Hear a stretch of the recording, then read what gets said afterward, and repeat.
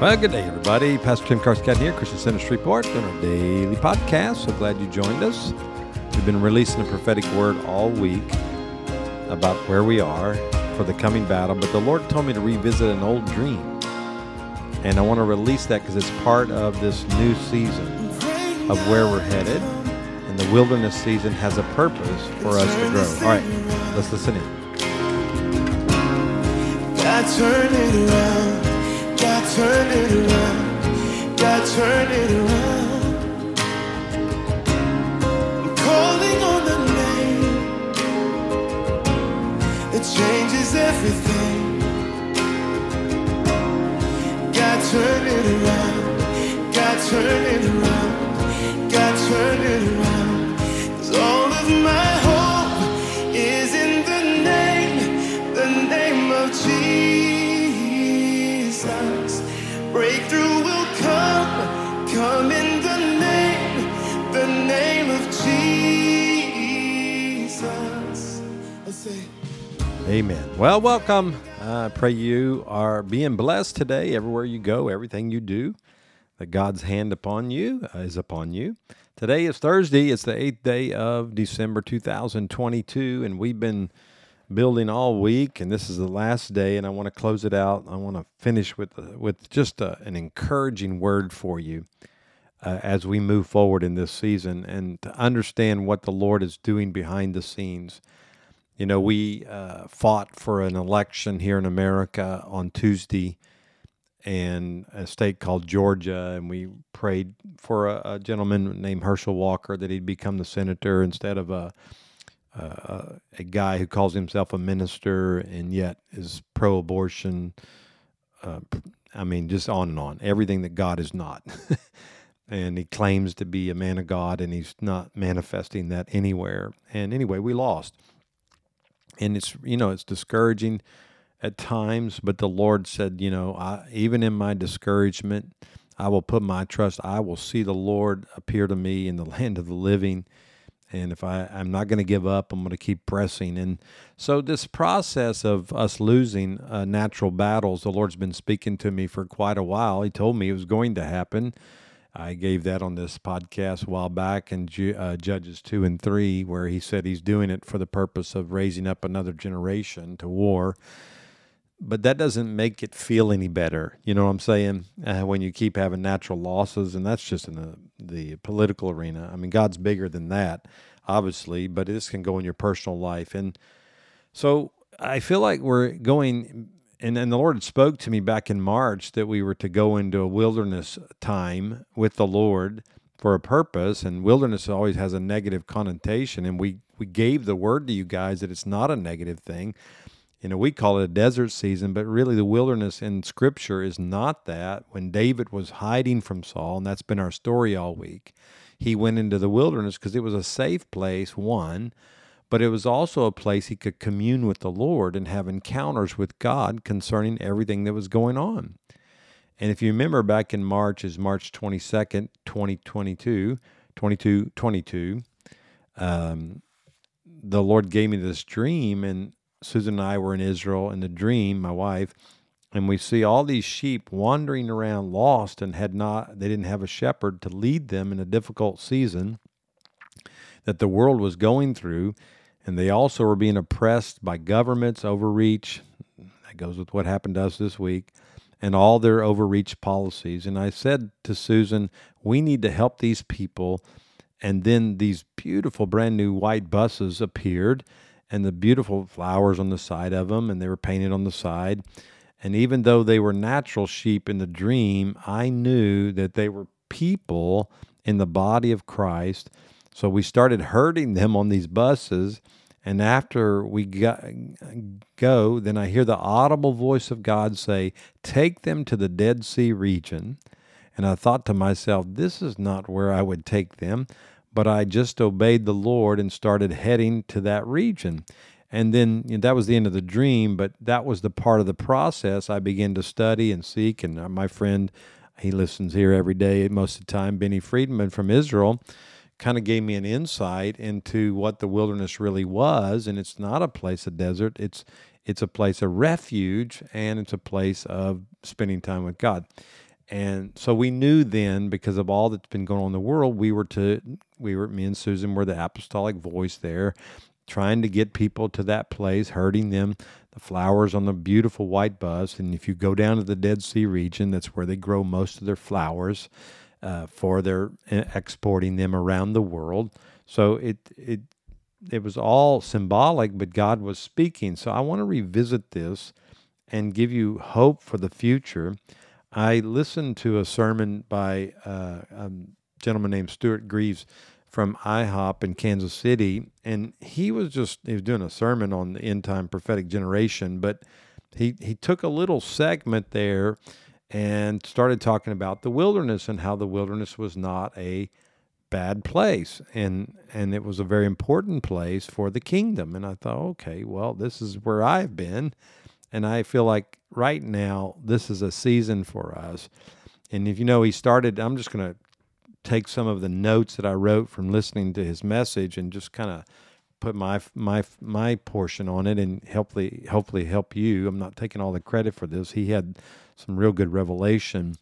But in Revelation 17:1, we see the story of talking about Babylon, is coming, and on the horizon, this woman, this prostitute of the world that the church has been integrating with, and the Lord speaks in that story that the church will enter a global wilderness season, and that season was to prepare the people.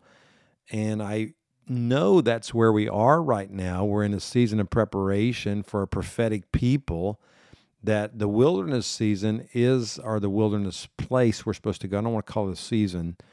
This place we're supposed to go right now is for the prophetic people to get clarity for what is happening, and to reconnect with the Lord in any area they've been disconnected. Now remember, John the Baptist loved the wilderness season so much that he said he was a voice in the wilderness. And he didn't go to the people. He said, "You come to me." And I want to say that right now. In the wilderness place, when you get the message of the Lord prophetically for what's going on around you and what you're in a season for, the people will come to you because they are looking for answers. And so the wilderness is not a place of desolation, a place where people don't want to be. They'll actually come to the wilderness in order to get a word from the Lord. That's what it says in Amos. That says people went to and fro all around the earth looking for the word of the Lord. And everybody is looking for a word of the Lord right now. I know that. Even in the story, I think it's in Isaiah, it talks about how Moses didn't really know. He knew about the Lord, but it was in the wilderness that he found the I am. That's where he found him, was in the wilderness. And so this speaks of the wilderness is a place that we get and we gather a new understanding of the nature and the character of God, and we start understanding what he's doing and why he's doing that. Okay, like I shared when I started here, the Lord told me the many losses we're having and why the enemy is staying around is to train another generation. Well, I had to get into a wilderness place to get that. When I had COVID in 2020, for those weeks I was laying in bed, I was having some of the most amazing encounters with the Lord. And I said, "Lord, what is going on? Why are we going through this?" And the Lord would just download me in my wilderness season, laying on a sick bed. I was sick, and God was speaking to me volumes. As much as I hated having that virus, I have to say the revelation I got was life-changing. And, I wouldn't want to change the revelation part. I'd sure like to change the pain part, but God had to, in a sense, allow me to be stricken so that I'd get to that place where I could hear. And we're in this place. Now, the story of Hosea. In Hosea 2, it talked about how the Lord was going to lure or to draw the bride into the wilderness. And when he did that in Hosea, he tells her, "No longer are you going to know me as master, but you're going to know me as husband." So the wilderness place is where we get to know him in a different way. And there are things that drive us to the wilderness. In our story that we're doing this week, David was driven to the wilderness because Saul was trying to kill him. And look, the Lord's trying to kill our flesh. The devil's trying to kill us physically, and let it drive us to this wilderness place, like my dream I had, and in order that we can know who he is and find out he's our lover, he's our husband, and he doesn't have bad things, calamity planned for us. He's got a hope and a future planned for us. One of my favorite passages in Galatians 1 is when Paul said, what I've learned from no man, but I have learned through the revelation of Jesus Christ. Now, he says that in Galatians 1, and the context of him saying that was after 14 years of being in the wilderness. So he got to know who Christ was and the revelation who Christ was in the wilderness. So we are in a wilderness moment to find out who he is fully. In Psalm 63, David is telling the story of running from Absalom, who wants to kill him. So where did he go? He went into the wilderness to have an encounter with the intimacy. So here I want to say this. In the midst of a raging war, like David was in, and we are in, you go to this place, and in the raging war around you, you find him. Remember when in Song of Songs, chapter 8, verse 5, the bride says, who is this coming up out of the wilderness? Let us lean upon him. So in this place of wilderness, we lean upon the Lord for leadership. Even in Isaiah 40, it says there is a voice crying in the wilderness. So what does the wilderness do? It forms true prophetic voices, the spirit of Elijah. Okay. I hope this is encouraging to you. Jeremiah 15, Jeremiah is going through some pain. Verse 18, he says, man, why is my pain so perpetual? In other words, it won't go away. It's incurable. Why are you refusing to heal my pain? And indeed, he says to me, like a deceptive stream with water that is unreliable. In other words, why do we have to keep going through this stuff? Why is the pain? Why do we keep losing? Why? We're asking those questions, God never answers why. He tells you what he's doing. And then the Lord says to him, if you return, then I will restore you. Before me you will stand. And you will extract the precious from the worthless, from the profane. And you will become my spokesman, and they, for their part, may turn to you. But as for you, you must not turn to them. So he gives him this direction. He says, look, man, I'm taking you into this wilderness. I'm not removing this pain right now because I want to get you there. So you'll stand before me and you will extract the precious from the profane. In other words, I'm going to remove everything that's not me out of you, and then you become my spokesman. This is how we're going to become prophetic for our generation. So this is a very important time. And he tells him to return here, in the midst of all this battle. So we're going to stand before the Lord, and he's going to strengthen our spirit. And in the midst of the pressure, that's where it's going to happen. We are there, guys. I think it's going to get worse, but we are there right now. We might as well get to that wilderness like my dream said back in March 22. And let's get there and let that Lord open that door. And then we see also in Revelation 9, in the midst of the pain, the Lord sends all this pain and all this disaster. These things are happening. And yet in the story of Revelation 9, the people still wouldn't repent. So in Revelation 10, the angel appears to that generation that will not repent. And he said to him, you must go prophesy again to the nations. Why? Because there's a harvest coming in the midst of people not repenting.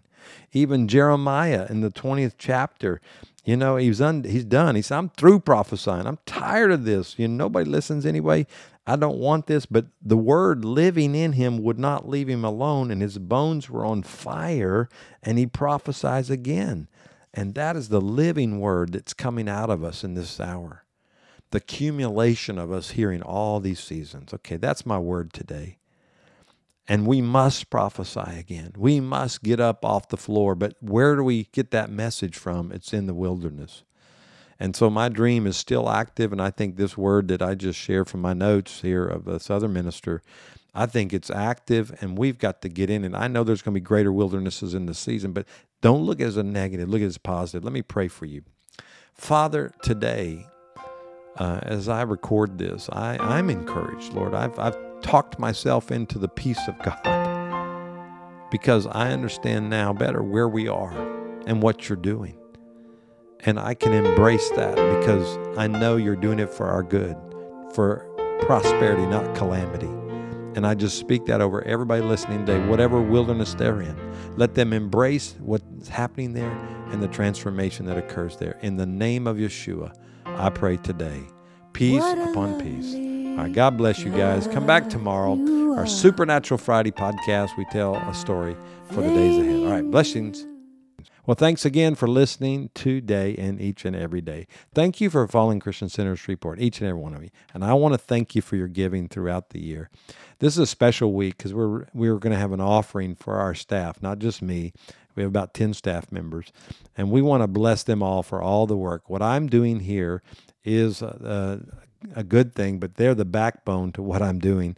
And so we want to sow. And if you'd like to, you can go to our website or our app under Give and just put Christmas offering and bless them, and we'll bless our entire staff today. All right, God bless you. See you tomorrow.